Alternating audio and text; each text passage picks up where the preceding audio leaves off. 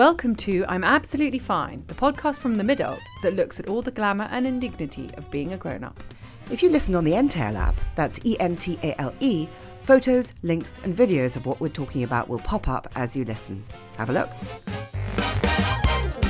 Hi everyone. Hi everyone. I'm Emily and I'm absolutely fine, but I have this awful feeling, which I'm sure a lot of you will be familiar with, which is that I feel like I've done something wrong.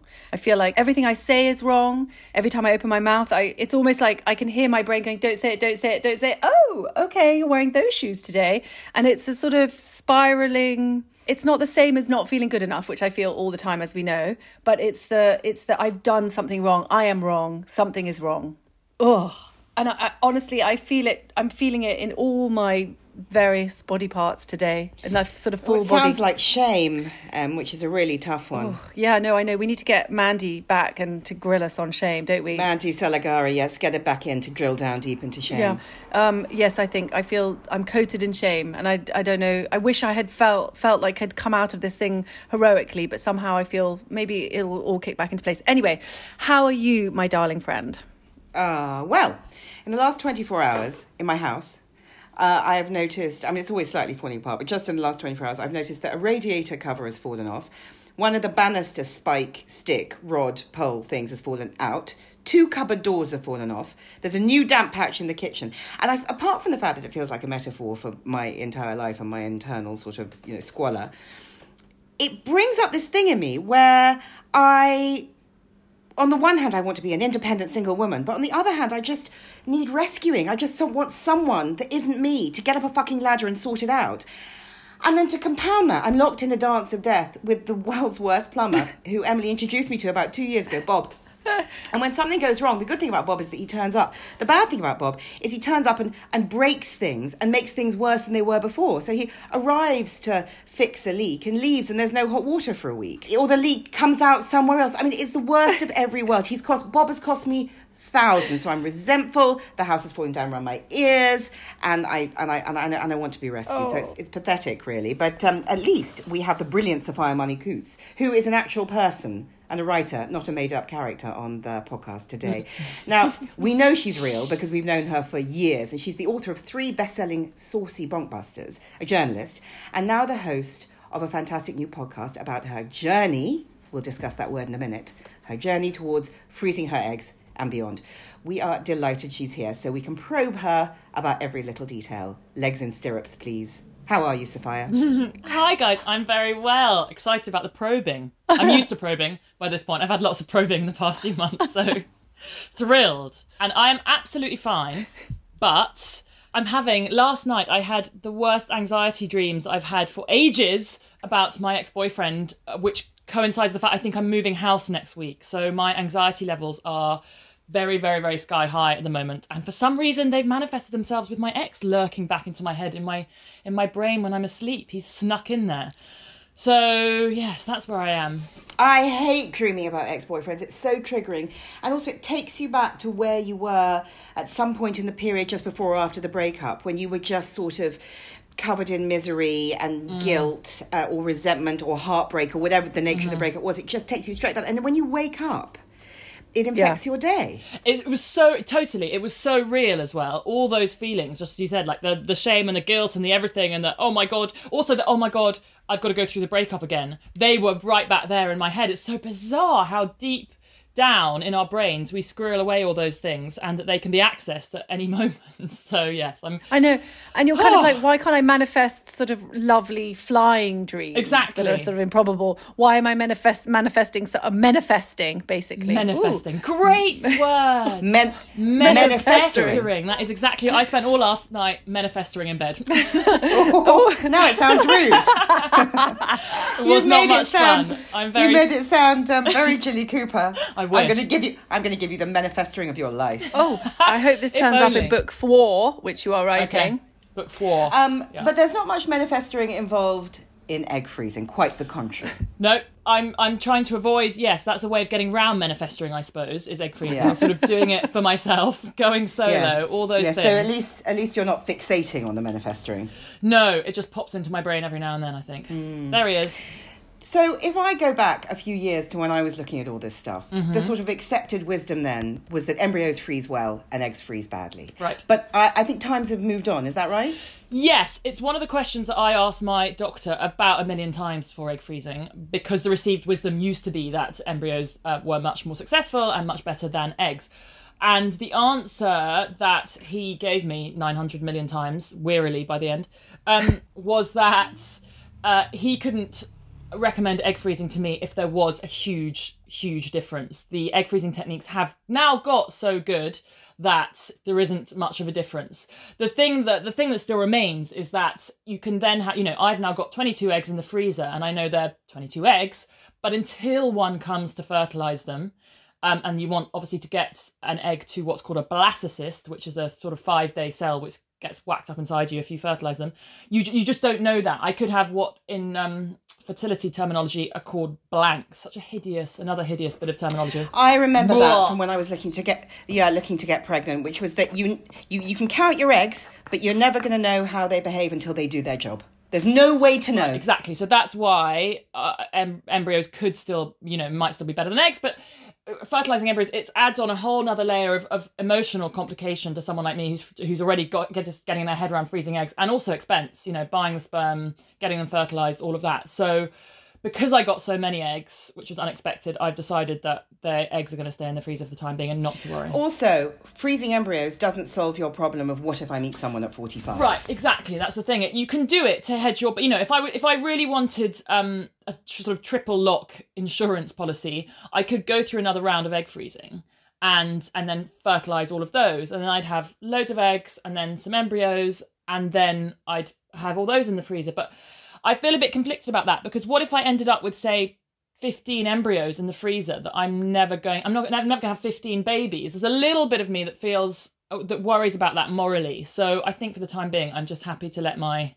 eggs sit in their little freezer and wait for if I need them down the line. If we just rewind a little bit to a year or two ago. Now, are you coming to this from the point of view of certainty that you want to be a mother?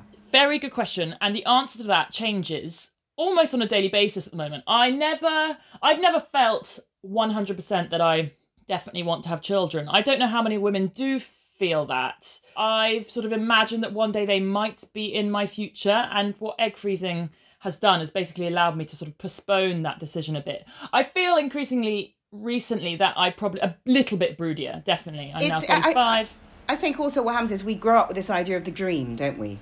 Yeah. The dream. And if the 2.2 dream doesn't unfold the way we expected to at the time we anticipated that it would, then we start thinking about different dreams. Yeah, exactly. Well, this is just a different dream. This is, say Mr. Nearly Perfect doesn't wander along in the next few years, I could do it by myself if I feel like I want to have a child enough that I am willing to do it by myself. That's what I'm trying to work out at the moment. If I don't find anyone on Hinge, which is looking increasingly unlikely, I have to say, then could I just have a baby by myself? Increasingly, I do feel like that is something that I probably would do to avoid missing out. But I'm still sort of sitting on the fence a little bit about it. Well, I guess you come to a point where you either proceed and see where you get to, or you find a way to grieve it. Yeah. But you don't. What you've done is made sure you don't have to make that decision until you're ready to. For a couple of years. I think that feels like the powerful thing that you've done is take sort of slight control back over the situation, so that you do have choices, you do have avenues that open your journey, as it were, is no longer completely dependent on finding Mr. Nearly Perfect or on doing everything in a speedy time frame, because it's terrifying. The language around it also is so triggering, and so I mean I would encourage everybody to try and take as much power back always. Do you know what I mean? Exactly. I think that's what egg freezing does. And although I always have to try and be very careful, because it's obviously no insurance, there's no guarantee that you get a baby with it. All the doctors, constantly tell you that. But I still, even though I've written a lot about it and read a lot about it and have interviewed friends who've done it, I still wasn't prepared for, that big wave of relief having done it. And the wave of sort of relief that it did give me, I was really taken aback by that. It was a really good feeling to think, oh God, okay. Well, I think that we hold on to so much fear and tension around fertility that it's it's embedded deep in our subconscious, and if you don't want to face it because it feels we're not meant to. We're not meant to sort of sit there and look over the cliff towards what might be. Yeah, even just words like the cliff. I mean, for fuck's sake, it's like women's the you fall off the fertility cliff. It's like it feels so kind of final and kind of and painful and cruel. Except you don't. No. You don't. It's a gradual. No, it's a slow. All the words are so bad. The other one I hate is when people talk about your egg harvest, which is your collection or your opera. It's just. I know it's sad, but also it sounds both agricultural and biblical. No, and also horror, like Children of the Corn. Do you know what I mean? It's like very psychotic children coming out with their it does. Like I've got a combine harvester going up there. No, thank you. What I've certainly noticed since I embarked on my journey some years ago was how societal reactions and expectations have shifted only in the last 5 to 10 years around this. Have you felt that? Well, yeah, actually, I think from my perspective, even faster in a way, because I think, when you did it, I think there might have been more eyebrow raising at women who choose to become single mothers. Now, I think I've noticed in the past year, when I've sort of tentatively been Googling it and looking into it, there are so many support sort of networks out there, and it definitely wouldn't be as sort of shocking or surprising, I think, as it was really quite recently. And my parents, definitely, I've talked to them about it and they've totally got their heads around it. And obviously it's a bigger thing for that generation. My mum and dad are in their 60s, but they are totally for it. If it means that, I have a baby instead of not, then they're all for it, basically. So, yeah, I think it has changed a lot. And it will change, I think, very quickly in the next few years. How long did it take you to decide to press go? About a year on egg freezing. And that was actually the hardest bit. Coming to that decision means admitting to yourself, or it meant admitting to myself, that I wasn't where I thought I would be when I was little. And I thought, right, by 35, I'll definitely be, married or with someone. I'll definitely have 1-2 kids, probably a dog. I remember thinking that I'd get married at 26, I was sort of 15, married at 26, first baby at 8, and really just sort of almost, it wasn't even a hope, it was like a prediction. Yeah, no, totally. There was a certainty around it. Because I suppose when we're younger, we look to those above us, and that's what generations above us were doing. So what wouldn't be any alternatives to imagine, really? And so it took me a year to get my head round, okay, that's not where I am. Which is kind of ironic as well, sorry, just to go back, is given, I don't know about, all of my parents, all my friends' parents getting divorced at the same time as we were like 13, 11, 12, but still going, but we're still going to follow the dream. It's amazing, the conditioning, even looking around at the kind of the splintered relationships and the second families and whatever that we all witnessed in different degrees at school and everything. Yeah, we still stuck to our fairy tale guns, didn't we? That's so true. Actually, because I've got divorced parents, my parents are divorced and my mum has been divorced twice, and my siblings and I have always debated, does having divorced parents make you more likely to want to get married or more determined to make it worse, or less? Because none of us, my brother, my sister and I, none of us are married, none of us are remotely close to being married. We're all incredibly wary of it, so we've gone that way. But I think for other people it can make them more determined to think, right, I'm going to make this dream happen, I'm going to make this my story. So after you broke up with the boyfriend that you dreamed about last night, you started to confront your own situation, really. Right, exactly. It was a hideous breakup. I was in a sort of very sad place for a long time, which both of you, will remember, the endless tears. And then I also took a friend of mine to have her eggs frozen, which is what then sort of started Triggering! I remember weeping in her bloody hotel room in the Lister. Poor friend, Katie, she won't mind me saying her name. She was the one having the operation. There was I sort of weeping in her hotel room because I was like, oh God, this is me now too. I'm going to have to do this thing. And it's like men who faint when their wives are in labour. That was right. That was basically it. And the other thing, classic men. Classic men. No, but the other thing that I did, which was incredibly unhelpful, was she was nil by mouth until midday when she had to go for her operation, and we'd arrived at the Lister at 7 a.m. in the morning. So I said at 7 in the morning, right, I'm just going to nip to Pret on the King's Road to get myself a baguette, a muffin, a fruit salad, and a coffee, and I returned to her room and ate all those things. So I was the worst Florence Nightingale ever, crying while eating my egg baguette in her room. Going, this could be me, when your friend is actually going, no, this is me, and can you please not reflect this mirror back at me? For once, it's not about you. Anyway, so I then basically spent that year thinking about it, had the fertility test, which Annabelle... Now that's a moment. Let's not gloss over the fertility test, because knowledge to a certain extent is power. So you have to find out where you are. Right. If you're going to have it, you have to find out where you are. So you go in and you have the scan with the big dildo with the condom on that goes inside you and sees if you've got follicles, which you get so used to after enough fertility stuff that you just walk into the room and look for the stirrups. Just drop your nipples automatically, yeah. Exactly, just don't wear any. And then you've got these blood tests that are taken on a certain day of your cycle. And so, how did you feel around, I mean, it's the waiting, isn't it? It's the waiting, yeah. I was, as you said, I was absolutely fine about the scan and the blood test, but then I had to wait, I think, a few days before I got the results. And I remember getting an email from lovely Zita West, who did mine, and it was one of those emails that it's like when you're waiting for a text from a guy, and then you get the text and you analyse every little word, and he did a big kiss or a little kiss, not a big kiss. And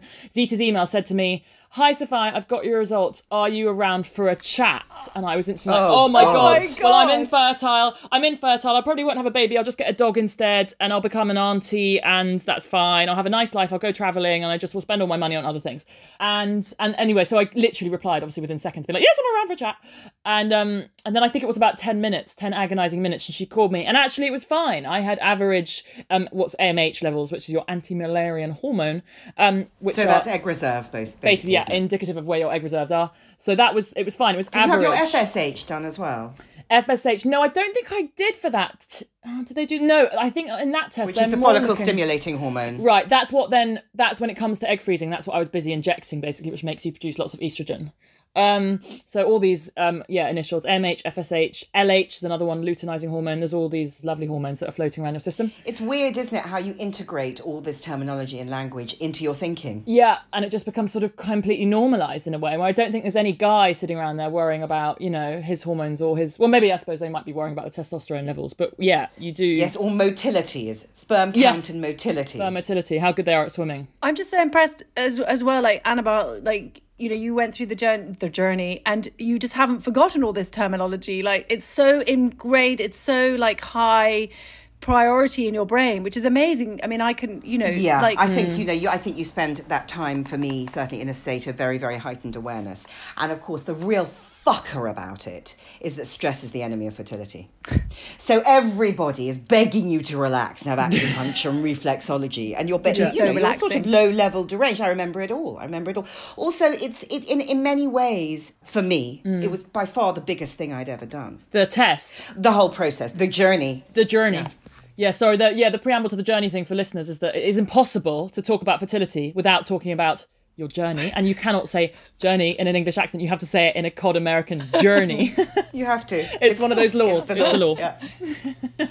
So your results came back and they were okay, and then you thought so that's a crossroads. So because what you realise you've got potentially, you get your reasonable AMH levels back is a bit of time. So many women may have decided to think, okay, fine, I'll come back in 3 years. I've got some eggs swilling around. Maybe I will meet Mr. Nearly Perfect. Yes, and in fact, that's what a lot of people I think do, because the average age of the British woman who gets her eggs frozen is 38. So I think that is exactly what they do. They get probably fertility tests around 35, and then if 3 years later they're still on their own, they might then think about freezing eggs. I thought, having got the average results, I sort of just wanted to get on with it, I think, by that point. I thought, well, it is a good thing to do. I've got a friend who, in fact, two friends my age, so they were 34 at that point, who'd done it. And, you do get, it's not a cliff, it's a slope, but you do tend to get better results, higher numbers of eggs, probably if you do it around 35 than even, 3 years later. And then I guess, and you said this on the first episode of your podcast, actually, but it means that if you decide to have, your uterus doesn't particularly age. So if you decide to have IVF at 45, you have the same chance as a 35-year-old woman having IVF. Is that right? Yeah, it's totally about the age of the eggs, which is why, women in there, I think there was a woman in India who had babies when she was 63 last year. It was donor eggs. Eggs are the things that matter. And the older they get, the more chromosomal abnormalities they have, etc., etc. So effectively what egg freezing does is it just hoiks them out and freezes them at that moment in time. So say I come back to use my eggs in 6-7 years time when I'm 41 or 42, then it will be like trying to use a 35-year-old, or it will be using a 35-year-old egg. One of the things that I always found and continue to find quite upsetting about the way that fertility is talked about, it's perfectly true and reasonable, is that when doctors talk about how small the windows are, so the real difference between a 38-year-old egg and a 41-year-old egg, which gives you this horrible sense of urgency because that is not very long. Yeah, no. This idea of degradation, that you're constantly, there's a wallpaper, if you're thinking about it, that's going on. Well, basically, it's the biological clock, but it's so unfair. I agree. I think the biggest thing about this whole thing is how unfair it all is. That, you know, that if we women want careers and independence and we want to flourish in our 30s and, you know, we want to use our 20s to build up, you know, our reputations or our careers or whatever, and we want just to become real people. Well, quite exactly. Not even just all become kind of, you know, fucking brain surgeons or astrophysicists or whatever, but then we put at risk our sort of the problem of biology. And I feel like, you know, I feel that tension. It's incredibly destructive, actually. I'm always angry when I see in a newspaper, probably the Daily Mail, that, you know, this idea that, you know, that you were too career-minded, you know, to have a baby. I don't know any woman really who's put her career first. No, it's just usually it's just bad bloody luck or sliding doors, or you need a bit more therapy, or you had a really shit boyfriend, or your dad was a bit of a number, or, you know, it's many things. But choosing, you know, your career over motherhood if you want to have a child, I've never seen that happen. No, and the other thing is, and then you see, you know, Mick Jagger has 25 kids at 70, and you just think, fucking hell. Bernie Ecclestone had his son earlier this year. He's 89. I mean, it's mad. At the same time as his daughter. Right, yeah. Who had her baby. Oh, yeah, it is very unfair. It is. And what was that statistic you were talking about earlier about freezing sperm? Oh, so this is something I found when I was making the podcast. So at the moment, my eggs can now be in the freezer for 10 years. That is the limit on freezing eggs. If you choose to have eggs, God, I think I've got peas older than that. Social, right? Exactly. Yeah, probably for social reasons. There's this horrible distinction with egg freezing. I have elected to have it done. Therefore, I've had what's called social egg freezing. Non-social egg freezing is if you've had some horrible illness like a form of cancer and you've had chemo, which might affect your eggs. So then you... God, social egg freezing with a name like Sophia Money Coots. People could really get the wrong idea, couldn't they? Doesn't it just feel like I've done it over a martini? That's why I hate the term. It sounds so frivolous. I've just had social egg freezing. But so you can freeze your social eggs for 10 years? So my eggs can be in the freezer for 10 years. If you have non-social, they can be in the freezer for up to 55 years. So that's already a bit of a discrepancy, which is sort of mad in a way because it proves that eggs, they don't deteriorate in the freezer. They're absolutely fine. So the quality stays the same. But what's particularly unfair when it comes to all this is that sperm can be frozen for up to 55 years because men, the acceptable range for quote unquote, of age range for a man to be a father is so long. So that's why they're allowed to keep their sperm in the freezer with the peas for so long, because they can be a father like Bernie Ecclestone up to 89, probably not advised, but they can.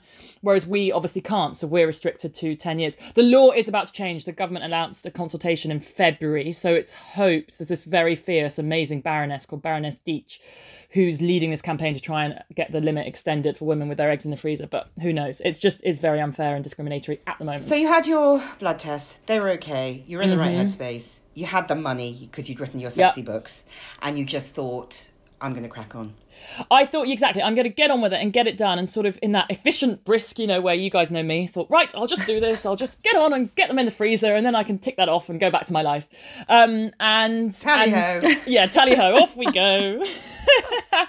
So I actually started the drugs and then just as lockdown kicked in. So I had to pause it while all the fertility clinics were shut down for about 2 months, I think, in the end.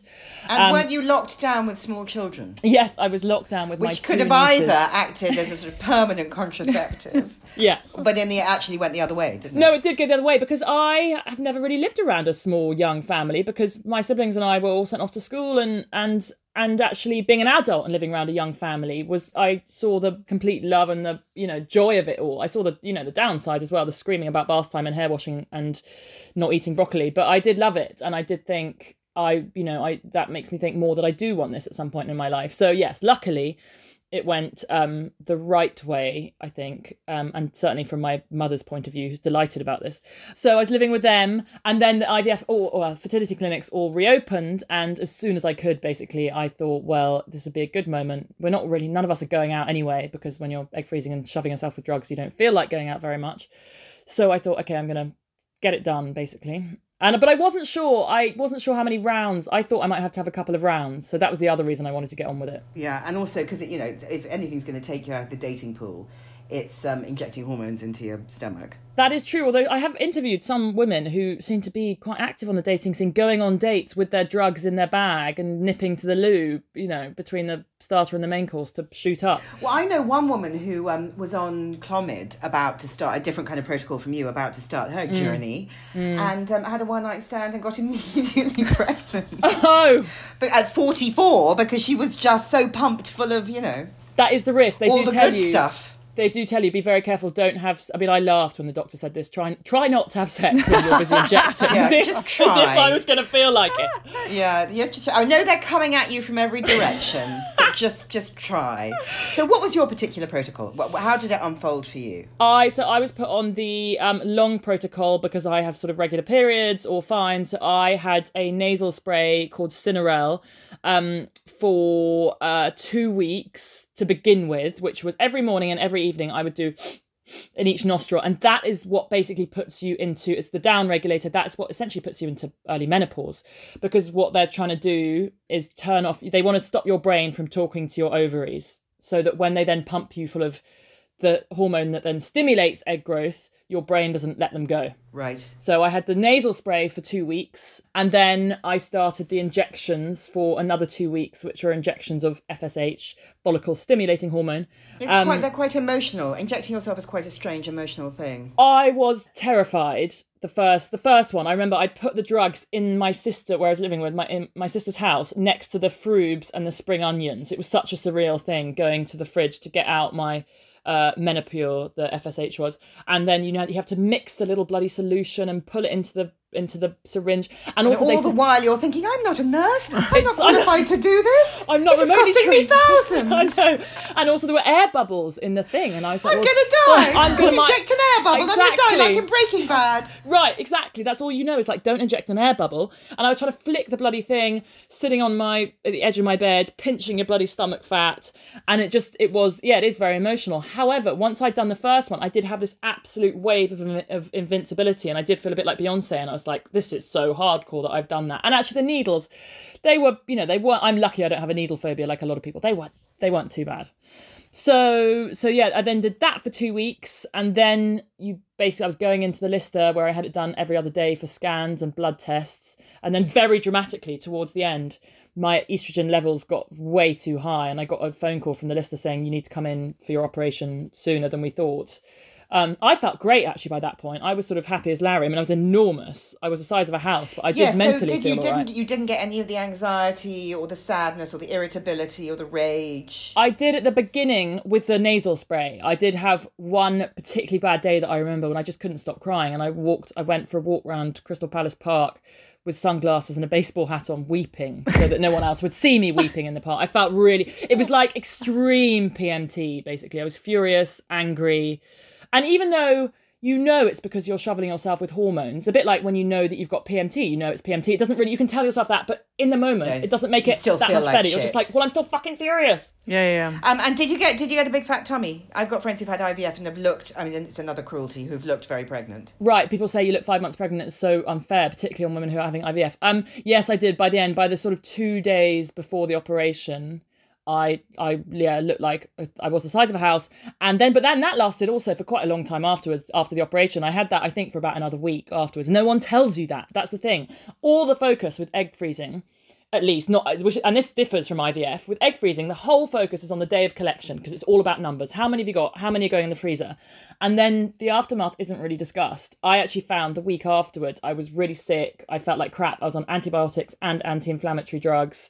And I was still enormous, and I basically had to lie on my mum's sofa for about 5-6 days, not even hungry. I always know when I'm not feeling great because I'm not hungry. I'm the greediest person in the world. And it took me a long time to feel better. So, yeah, that was a surprise. Which is awful, actually, at a point where you should want to try and feel like you have your life back under control, and to end up exactly on the sofa, you're just like, oh, that's the thing. floored. You're like, finally, I'm not shoveling myself with hormones. And also the internet is full of women who go, well, I had my legs in the stirrup, I had the operation, I skipped back to work. And it was definitely not the case for me. At what point did you know that you'd got 20 eggs? Oh, the 20 eggs. So this is the amazing thing about the numbers game. I heard of women who came round in the recovery room after the operation and they had the number written on their hand, which seems an extraordinary thing for a hospital to do.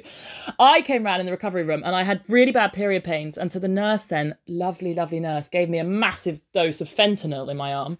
Anyway, it wasn't until I was then wheeled back upstairs high on fentanyl, my phone in the hospital room went, and it was the embryologist who'd been busy downstairs while I'd been sort of smacked out of my mind.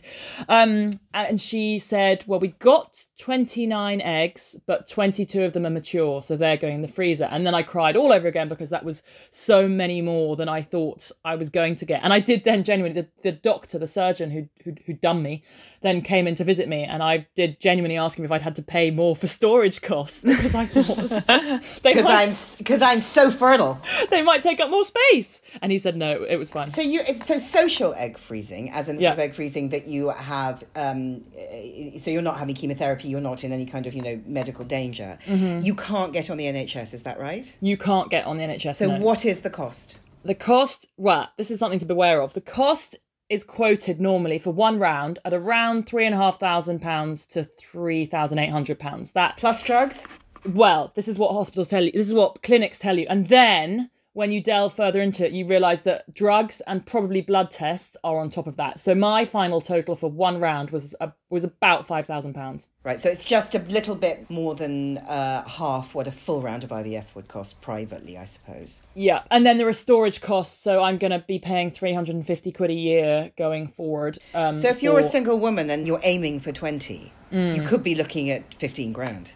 You could be looking, although a lot of clinics tend to offer a sort of supermarket style deal of one for 3,500 or 3 rounds for 10, because I think a lot of women, as I said earlier, the average woman is 38 when she has this done, need more than one round to get the magic number of 20 eggs that doctors recommend you get in the freezer for the chance of, another hideous term they use, one live birth, which basically means one baby. How do you feel knowing that they're there?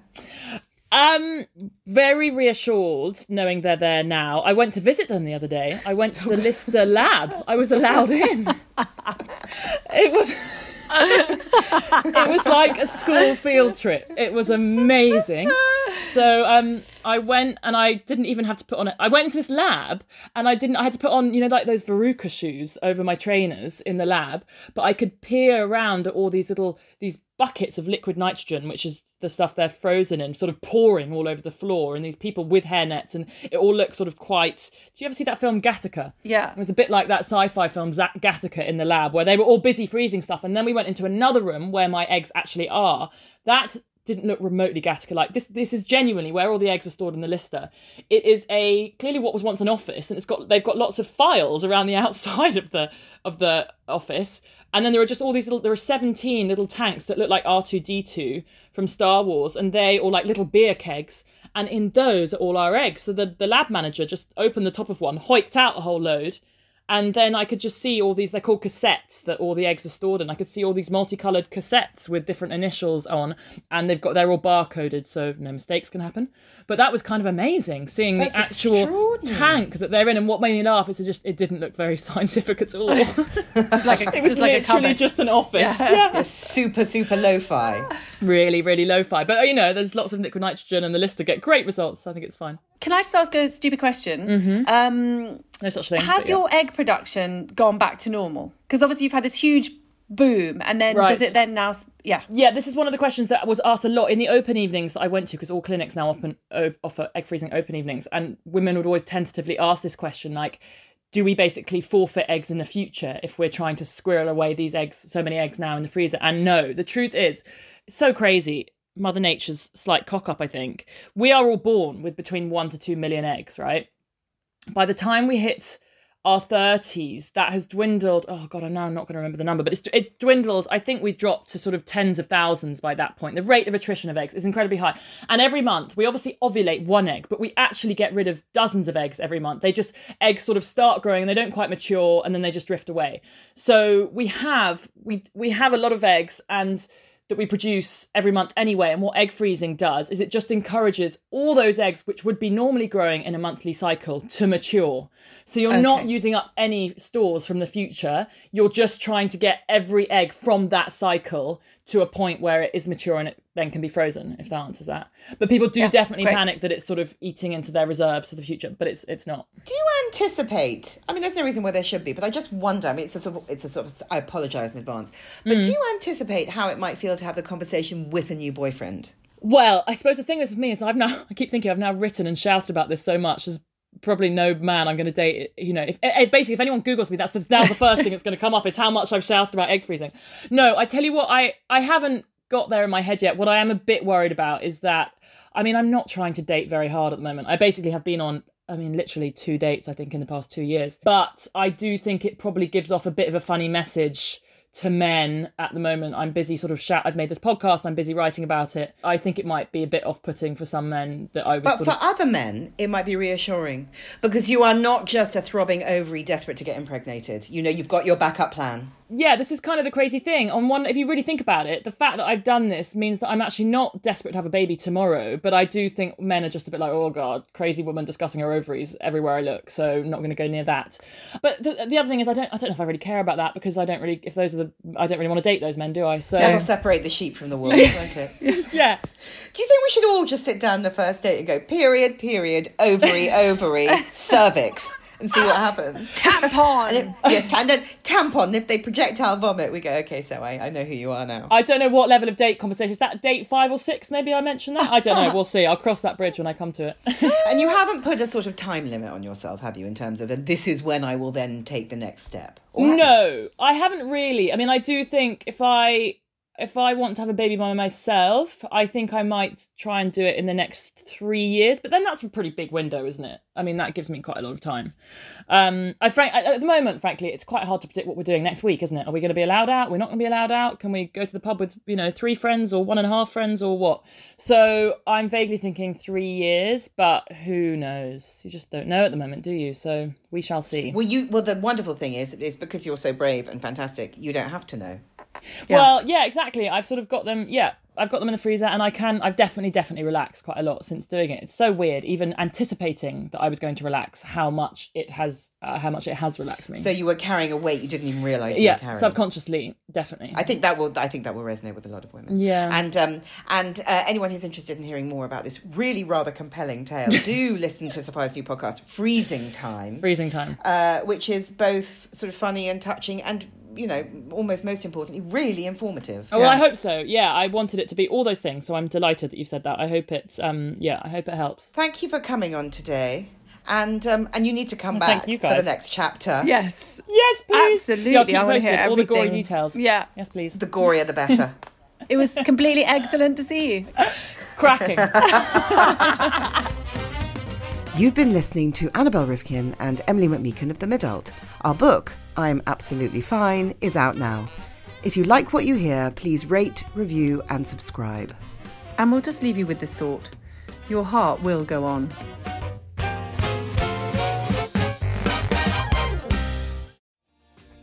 Hi, my name is Kay Adams, and to be honest, I'm not so good with the ageing process, so I enlisted my old chum, the filter-free Cara McKenzie, to advise. Could you imagine being a porn star? The room would need to be really hot for me to strip off. To be honest, she's not much help, but she is rather amusing. And along with some great guests, Jo Brand, Andy Oliver, Anton Dubeck, Ruth Langsford and Craig Revel-Horwood, darling, we are learning how to be 60. Listen wherever you get your podcasts.